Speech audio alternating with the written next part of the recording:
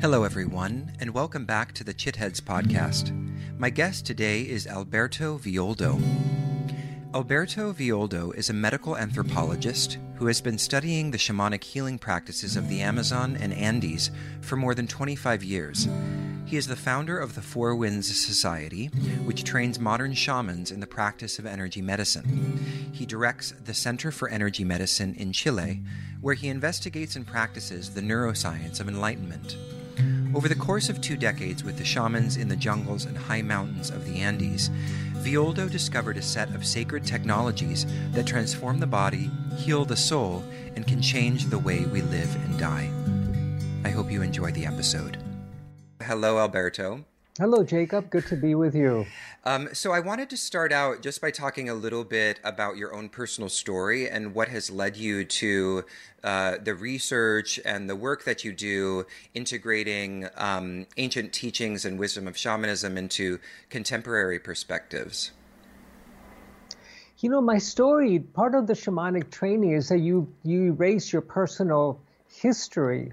So I can tell you a little bit of the events of my youth. And I was born in Cuba, left when I was a young boy, came to the U.S., got a PhD in psychology, directed a neuroscience laboratory at San Francisco State University, looking at the mind-body interface and how studying whether we could create psychosomatic health and not just psychosomatic disease. And that's what led me to the Amazon to work with the shamans who didn't have MRIs, who didn't have technology, but who only had the power of the mind to create health, to kill or to heal. And I spent the next 25 years working and studying with the Andean and Amazonian shamans, and then spent about 10 years studying the Tibetan shamans and the sources of Tibetan Buddhism, as well as the interface between the Indian subcontinent and the Tibetan region of Mongolia and Tibet. That's incredible. I want to come back to that connection with India.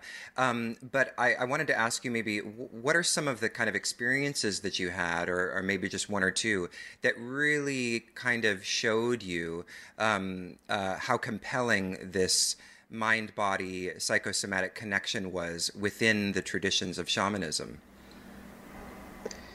Well, my earliest experiences in shamanism actually happened in the Amazon. And in the Amazon, there are a lot of sorcerers as well as shamans. And the difference is that the shaman has a lineage and is dedicated to healing, whereas the sorcerer has the same base of knowledge, the same knowledge base, but he uses it for personal gain instead of for the collective good.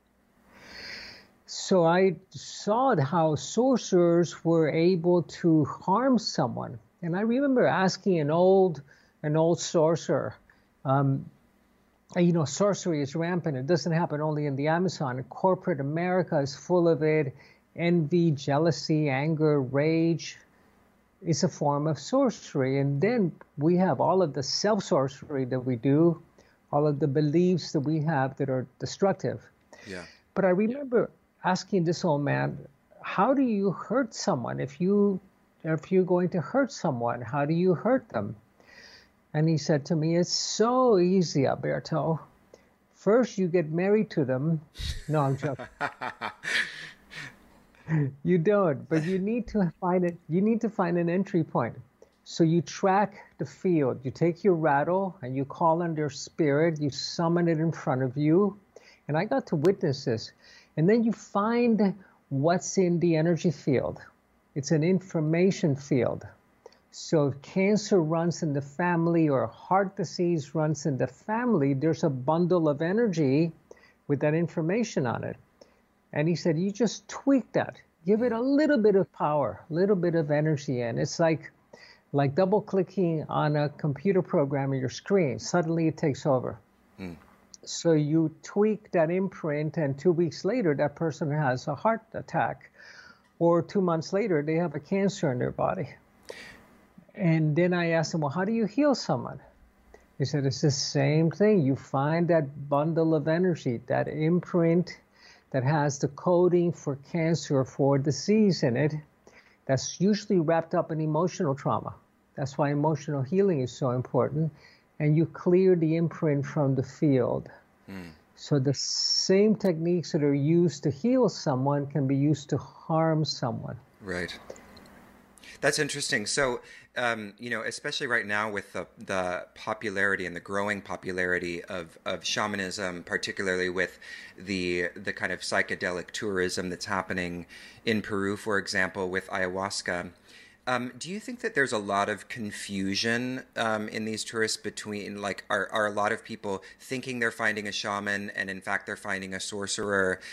And if that's the case, how does one discern between a shaman and a sorcerer? Well, the first place you've got to be careful with sorcery is when you go see your doctor. Because if you get a medical diagnosis, that's a curse. Basically, you're no longer being treated as a person, you're being treated as a disease and as an illness.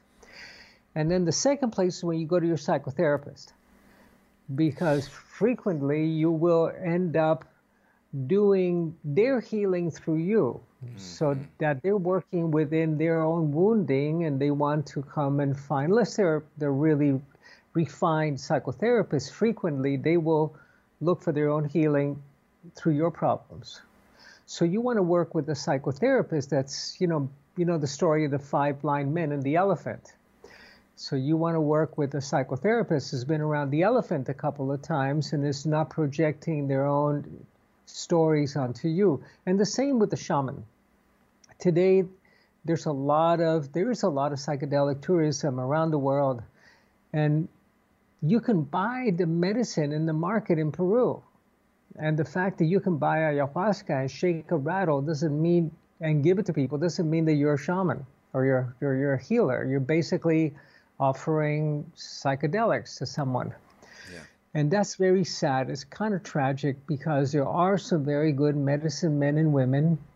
And I still work in Peru, but when we do work in the Amazon, we work only with a women shaman. Because the men are abusing their medicine way too much. Wow, that's interesting. So I want to back up just a second, because I think something really interesting and powerful that you shared about the way in which Western medicine, Western psychotherapy is, and correct me if I'm wrong here, but I feel the idea is that the curse is in sort of the naming of something that disempowers you from finding the resources for your own healing within. Is that part of what this idea of Western psychological pathologies and Western diagnoses, is that essentially what it's about that makes it a curse? And is there still some positive utility from the shamanic perspective to Western medicine? Now, Jacob, you got to remember, I came from a neuroscience background. Right. And I'm a medical anthropologist by training, but I'm also a shaman. I spent, 40 years working with the shamans, and if you spend 40 years cutting wood in a carpenter shop, you become a carpenter. Yeah.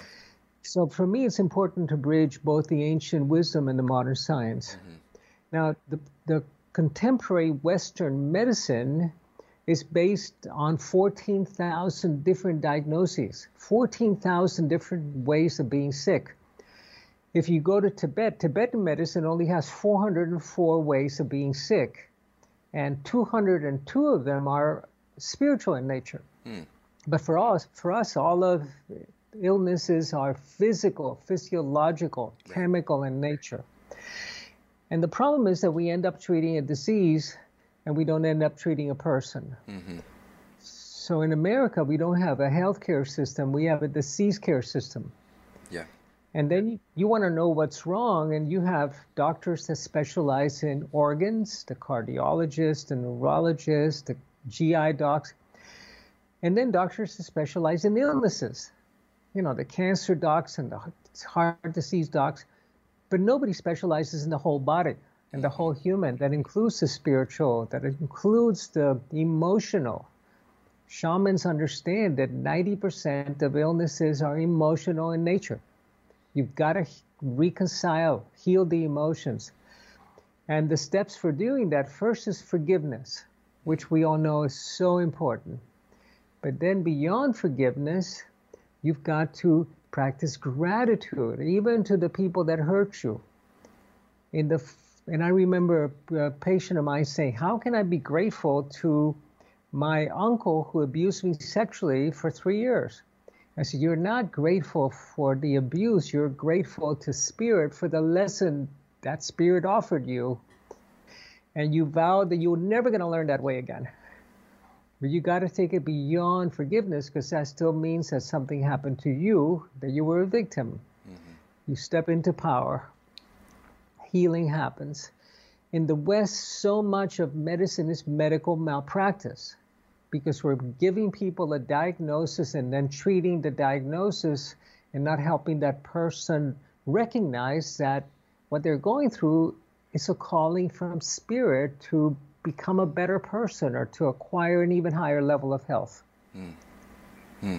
Which calls into question like a completely interconnected worldview that shamanism offers. And so, we were talking a moment ago about this kind of popular shamanism, that's being encountered in places like Peru and others. But you talk a lot about this particular community of shamans called the Laika in your books. And I just wanted to talk about them for a second and maybe in the context of what the worldview is that supports all of the things we're talking about, like, energetic interventions and all of that. Well, Jacob, first let's really be clear that psychedelic shamanism is not shamanism. Okay. It's psychedelic. Yeah. And it can be deeply healing and transforming. And there are a lot of places offering ayahuasca, and many people are having deeply transforming experiences. But that's not shamanism. That's psychedelics. And in the hands Does shamanism use psychedelics ever? Is that a misunderstanding that shamanism employs psychedelics in some of its practices? Only in very few places, and only very selectively is when you're going through your training or initiation or in certain healing processes. But there are parts of the world that don't, that are reliant on meditation, for example, or on contemplation or on fasting. But you want to go to those states of consciousness where miracles can happen. But to do that, you first have to repair the brain. Now, the beauty of ayahuasca, for example, since we're talking about psychedelics, is that it's almost identical in chemical structure to serotonin, a neurotransmitter. And serotonin will repair your hippocampus, the region in the brain responsible for new learning. It'll repair it in 6 weeks. So much of what's happening in psychedelic shamanism is people repairing their brain chemically so that they can have a new experience. And that new experience is great if you are sitting at the dinner table with a great spirit, or if you have an experience of deep bliss. But if your brain is broken, like most people's brains are broken, because of the stress that we live under and the stress hormones, cortisol and adrenaline, then you won't be able to hold that experience. You'll remember a fantastic meal with God, but you can't remember what you had for dinner. Yeah. And you got to go back next Sunday for another ayahuasca session. So you've been talking about shamanism as being the backdrop to Tibetan Buddhism, for example, and then before we started our interview, you discussed how you'd written a book on the Yoga Sutras and kind of their shamanic inheritance. So this, is a departure from some people's understanding of shamanism as being something specific to the Americas, particularly South America. So when we talk about kind of the universality of shamanism across world cultures, what are the features that we're talking about? What is it that makes that demarcates shamanism as shamanism, or what is it that makes a tradition shamanistic is probably a better question. That's a really good question. What are the sources? Where does it come from? What does it look and taste like? Shamanism developed among Paleolithic peoples that also had a Paleolithic diet. Now, the Paleolithic peoples were nomadic hunter-gatherers before we settled into agricultural communities. So shamanism is not hierarchical. It's pre-religious. It's not religious. It exists on you having a personal experience of your sacred journey of spirituality. But it's not organized religion. It's the foundation of religion, but it's not. Religion then becomes hierarchical, and shamanism is horizontal.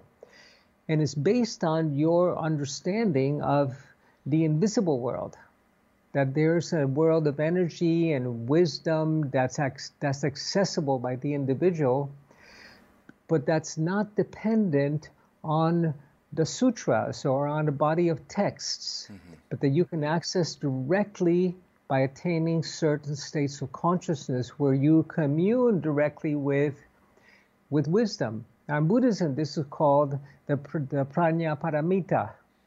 This is the mother of the Buddhas. This is that ocean of bliss, wisdom that we can all access. But the minute that that gets translated into the sutras, see, for example, in Tibetan Buddhism, there are 3 levels of teaching. And they say that the Buddha taught for the simpler people at one level, for the more advanced at another, and for the very advanced at a different level. So the most simple teaching is the sutra, the level of the sutra, the Yoga Sutras of Patanjali, the Buddha Sutras. And the sutras say, this is how you treat snake bite. If a snake bites you, treat it this way. And first of course, try not to get bitten by a snake. Here's how you treat it. And then be careful you heal your perception. The Yoga Patanjali says, be careful you don't confuse a rope for a snake or a snake for a rope. The second level is not the sutra, but the level of Tantra. In Tantra, you're transforming energies. In Tantra, you say, well, a snake bit you. How do you transform venom into nectar? And that's shamanism. Shamanism says, how do you transform your deep wounding into your source of wisdom and compassion? Transforming venom, poison into nectar. How do you heal the 5 poisons? How do you transform them into their wisdoms? And then at the highest level in Tibetan Buddhism, you have the level of Dzogchen. And Dzogchen is the ultimate wisdom. And Dzogchen says, what snake? What poison? This is all your perception.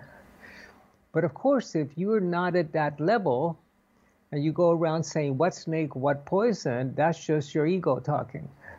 And then you get bit and you get sick. So this is, the shamanic works at this level of Tantra, transforming energies.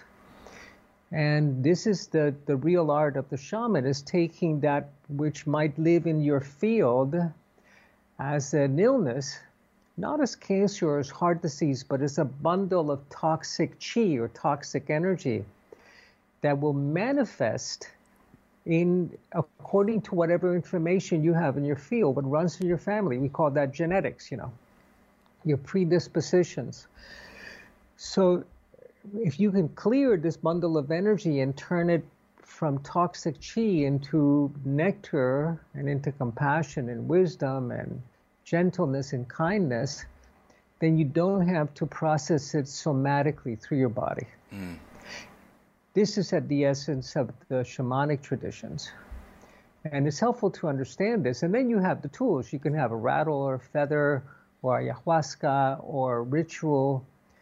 But the deep understanding is that, and I'll give you the secret to that, is that in the West, we think that creation was completed in 7 days.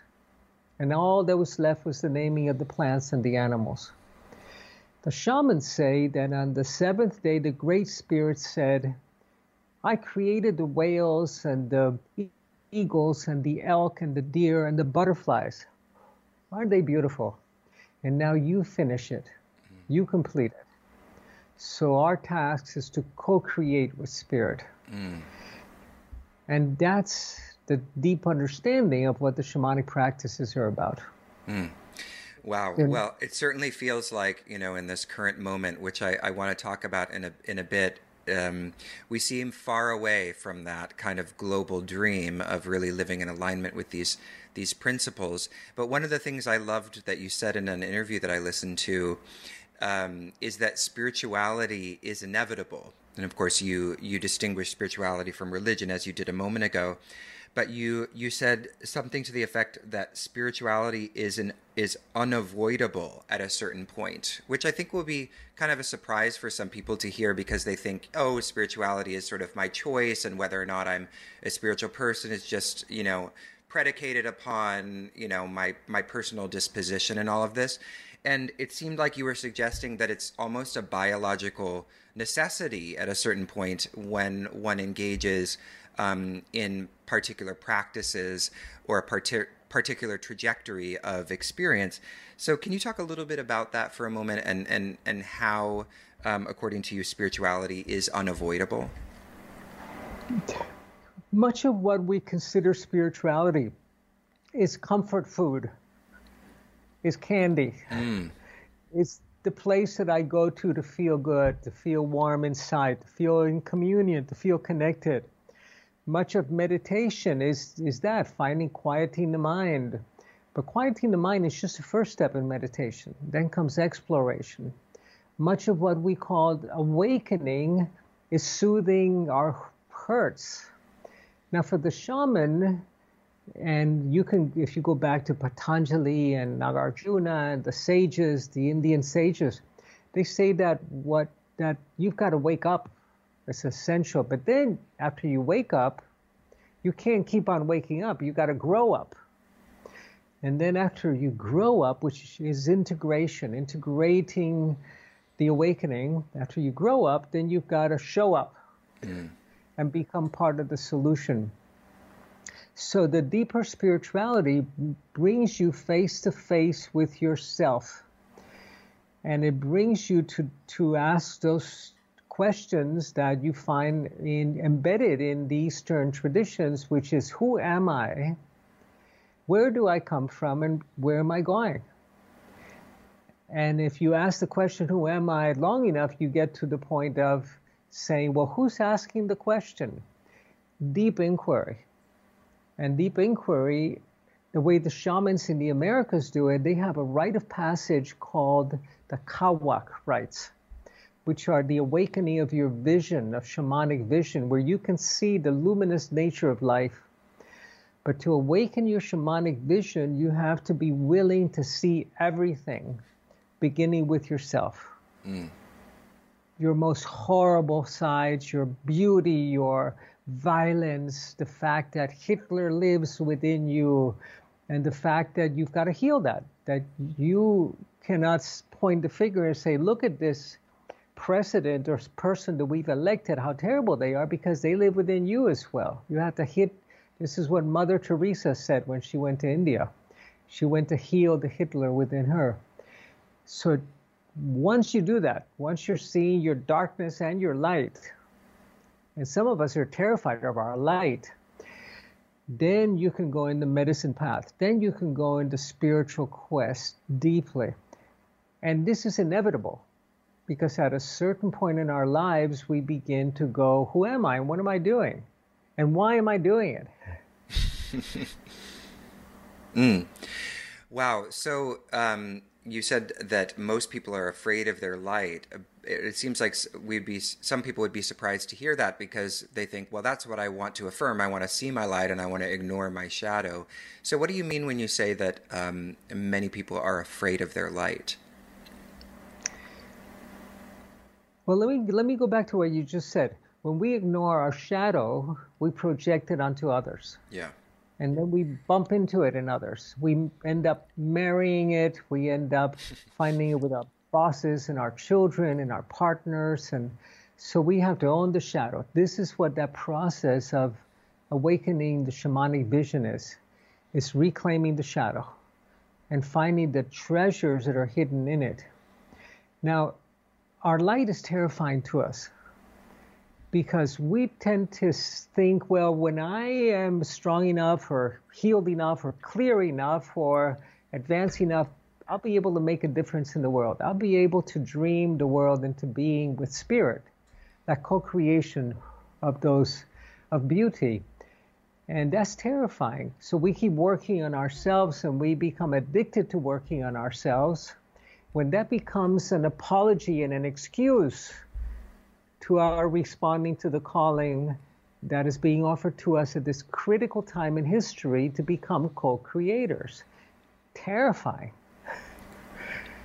Yeah. This is the scary part of the journey, is that, wow, I am dreaming the world into being all the time, and not just my little world to feel a little more comfortable and a little safer, but the entire planet. Well, you talk about in your book, The Heart of the Shaman, you go into a great bit of detail about the difference between the daydream, the nightmare, and the sacred dream. And so since you are talking a little bit about dreaming the world into being, I'm wondering if we could talk about that for a moment. And it seems like we're living in a nightmare. But according to the logic that you explore in the book, nightmares happen as a result of a daydream, right? Like a daydream turns into a nightmare, if I'm correct in what I've read. So what daydream has turned into a nightmare, the nightmare that we're living in right now? And what kind of sacred dreaming would be necessary for us to move, or even what kind of practices would be necessary for us to move to a place beyond this this place of utter division, particularly in the United States? You know, our recent election has shown that we're just as divided, if not more divided, than we thought we were before. We thought this election would be, you know, a rejection of what has been happening, but really it's just further illuminating this profound division. So can you talk a little bit about, you know, that from the perspective of this kind of dream architecture? Yeah, I like that word, the dream architecture. Very nice. Yeah. So this is the dream that has gone bad is the dream of progress, of greatness. Now we perpetuate that. We have assimilated that. We're looking to become our greatest self, to become superhuman, to become enlightened. This will inevitably turn into a nightmare. So this is what happened in our world today, that we thought that we could keep growing, progressing, becoming increasingly more comfortable, smarter, and wealthier. And we see that progress has a great price, particularly in developing countries and in the child workers that are manufacturing our goods in India, and the ways that we ignore our own children, and the redistribution of wealth that needs to happen in the world today. So many of the people that are ready to make political changes want to pay more taxes. They want to redistribute the wealth, not to weapons, but to food and to health programs and to children. And so this is the kind of value set that is not pro-progress at the expense of the many. Mm-hmm. The benefit of one at the cost of the many. So this is a dream that was the American dream, that you could make it, that you could lift yourself up by your bootstraps, that you could succeed while everybody else was failing. So this has turned into a nightmare because it has happened at the expense of the rest of the world. And the fact that in the United States we can print money, that means that the rest of the world has to finance it. Our comfort of living. Now, there's a big adjustment happening at this time. But 30 years ago, Jacob, my mission, and many of us 30 years ago, was to spread the bad news. That we were coming to an apocalyptic moment, and we're in it today.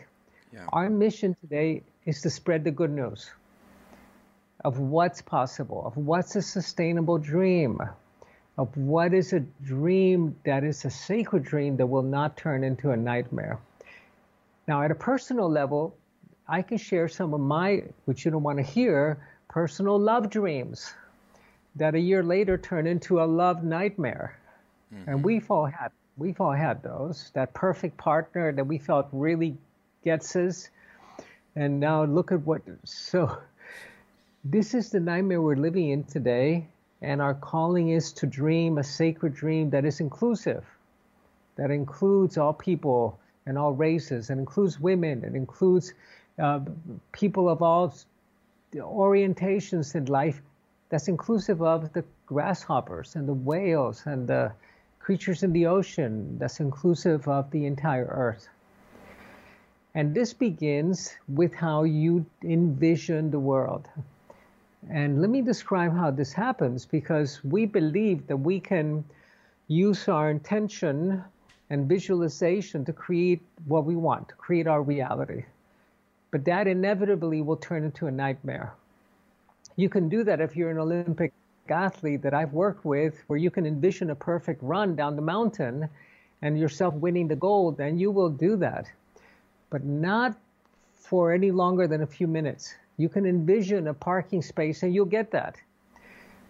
The Western approach is to begin with, number one, with me, and then maybe my beloved, and then maybe my family, my village, and then if it's not too much work, the earth.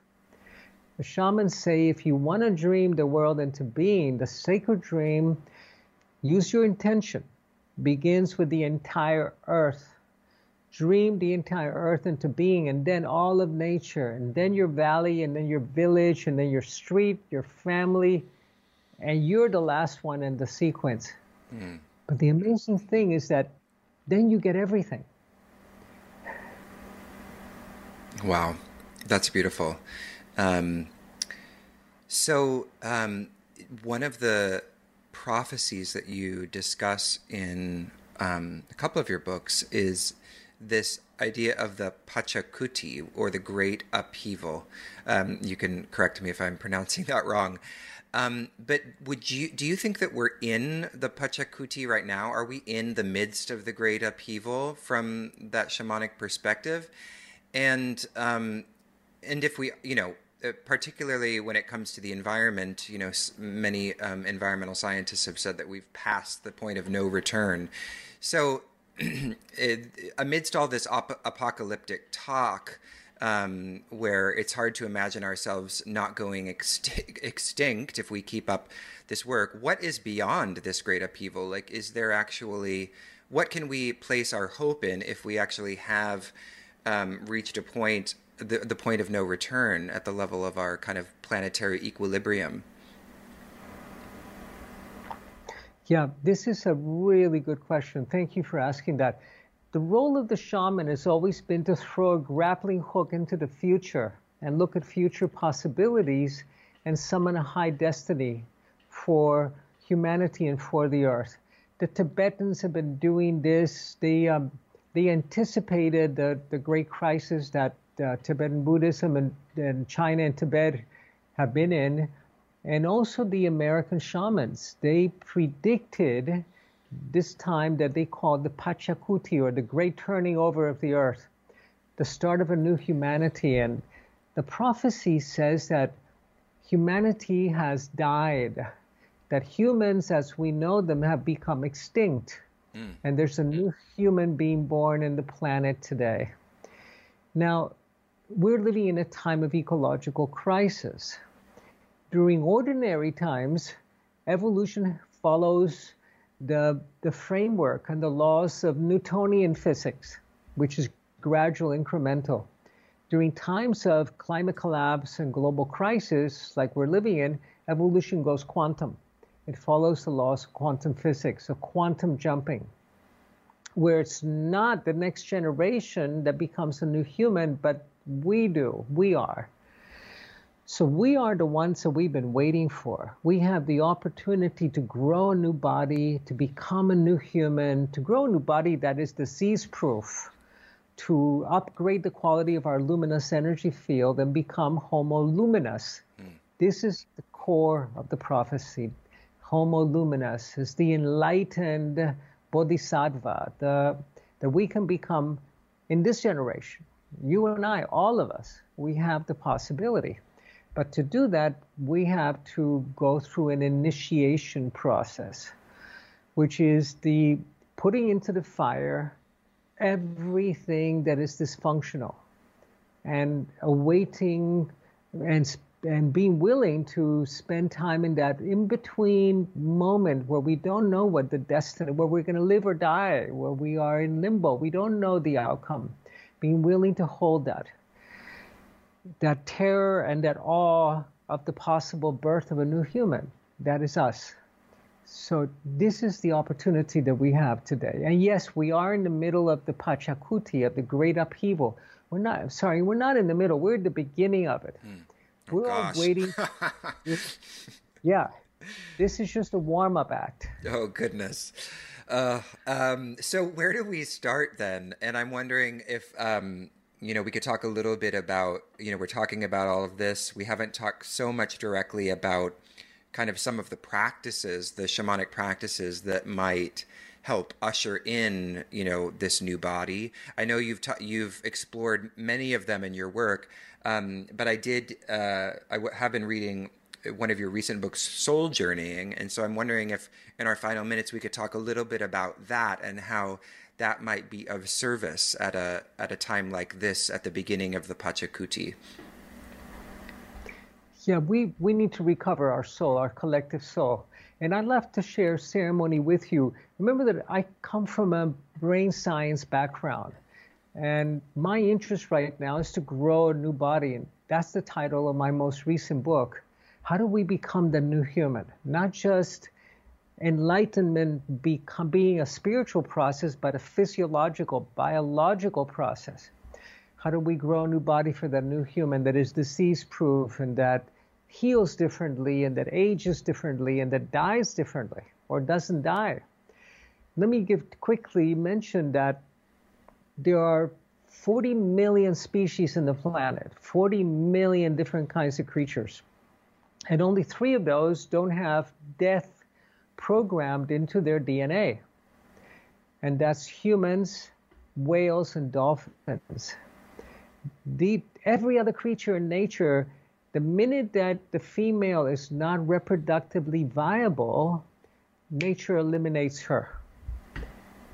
So that humans are the only ones, together with whales and dolphins, that reach menopause. That you can become a grandmother. Because every other species is not taking part in this experiment, which is an experiment where we have no death program in our DNA. Where we can become infinite, where we can regenerate the body, where we can grow new bodies. But this is an experiment being conducted with the 3 species that are the most intelligent species, that have the biggest brain to body weight ratio in the planet. It's an experiment in intelligence. The experiment is a critical one, where n, which is the number of people in the experiment, is equal to 1. My experiment is called Alberto. Yours is called Jacob. And if you don't take part in this experiment in intelligence, which is what we call spirituality, consciousness, if you don't take part in the experiment, then you get to be part of the control group. And the control group is that great bell curve of humanity, is what we call statistics, that are really not pretty. And say that at the age of 85, 1 out of 2 people will have diagnosable Alzheimer's. Mm-hmm. You don't want to be part of the control group. Yeah. So this is the experiment we're taking part in. And to take part in it, we have to change. Now, as in brain science, we know that you cannot change your mind unless you change your brain. And one of the ways that we change our brain, besides jungle ceremonies, is to do a fire ceremony. The brain changes through ceremony, which is why every culture in the planet has ceremonies. And I'd like to share one with us is very appropriate for this time, and that you can do at home. I prepared it with a candle. And remember that we lived in a world that was lit only by fire for 1 million years. We gathered around the fire. We learned how to use fire long after we learned how to make fire long after we started using fire. So it was a sacred task This, the keeper of the fire, was the most sacred task in the village. And we made love around the fire, gave birth, helped people die, and had ceremonies around the fire. Fire's embedded in our DNA. And if you take a toothpick or a small stick, and you can blow into that stick, we call this a death arrow. Everything that you're ready to leave behind, all of the dysfunctional beliefs, limiting beliefs, ideas about how you will live, how you will grow old, all of those things that are dying in humanity around us that we have embodied and we need to release to become the new human, we blow it into the fire. And I invite you to do this at home. And then you bring that stick, a toothpick or a little hibachi stick, to the fire. And let the fire release the light that was bound into those beliefs. Those beliefs could include a diagnosis. They could include a heartbreak or a heart pain that you're suffering. It can include the anxiety that we're all feeling at this time. And if you want to take it a step further, very carefully, you can track your field and see where the fire needs to burn at your chakras or in your field, the toxic energies associated with that belief structure. And so much of it is in our heart chakra, very carefully. And do this at home. I'm doing it daily during these times of tremendous change. I'm doing these fire ceremonies every night.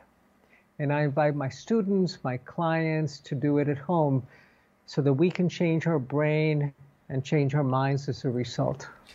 Thank you. That's beautiful, Alberto. So it looks like you just need a candle and a toothpick or a small stick. And we'll release this video for those who want to watch Alberto perform that ritual. Well, Alberto, it's been such a pleasure chatting with you about so many important shamanic perspectives. And as we close, I just wanted to give you an opportunity to share anything about any upcoming workshops or things that you are working on that you'd like to share with the audience. You know, at this point, Jacob, I really am not interested so much in promoting my next book or my next program, but really in promoting world peace and promoting a healed earth. I invite you to, at some point, to put into that fire ceremony your own name, so that you can become a mystery unto yourself. And this is the process of rebirth that we're going through as a humanity, becoming a mystery unto ourselves to discover a new human today in the world. We have a lot of free resources in our website at the4winds.com of how you can support them nutritionally and with probiotics, and because it's a body, it's a physiological process and a brain chemistry process as well. So take the big leap. This is the time we've been waiting for. All right. Thank you so much. I've been speaking with Alberto Villoldo. Alberto, thank you so much for your time today. My pleasure. Thank you, Jacob. Blessings.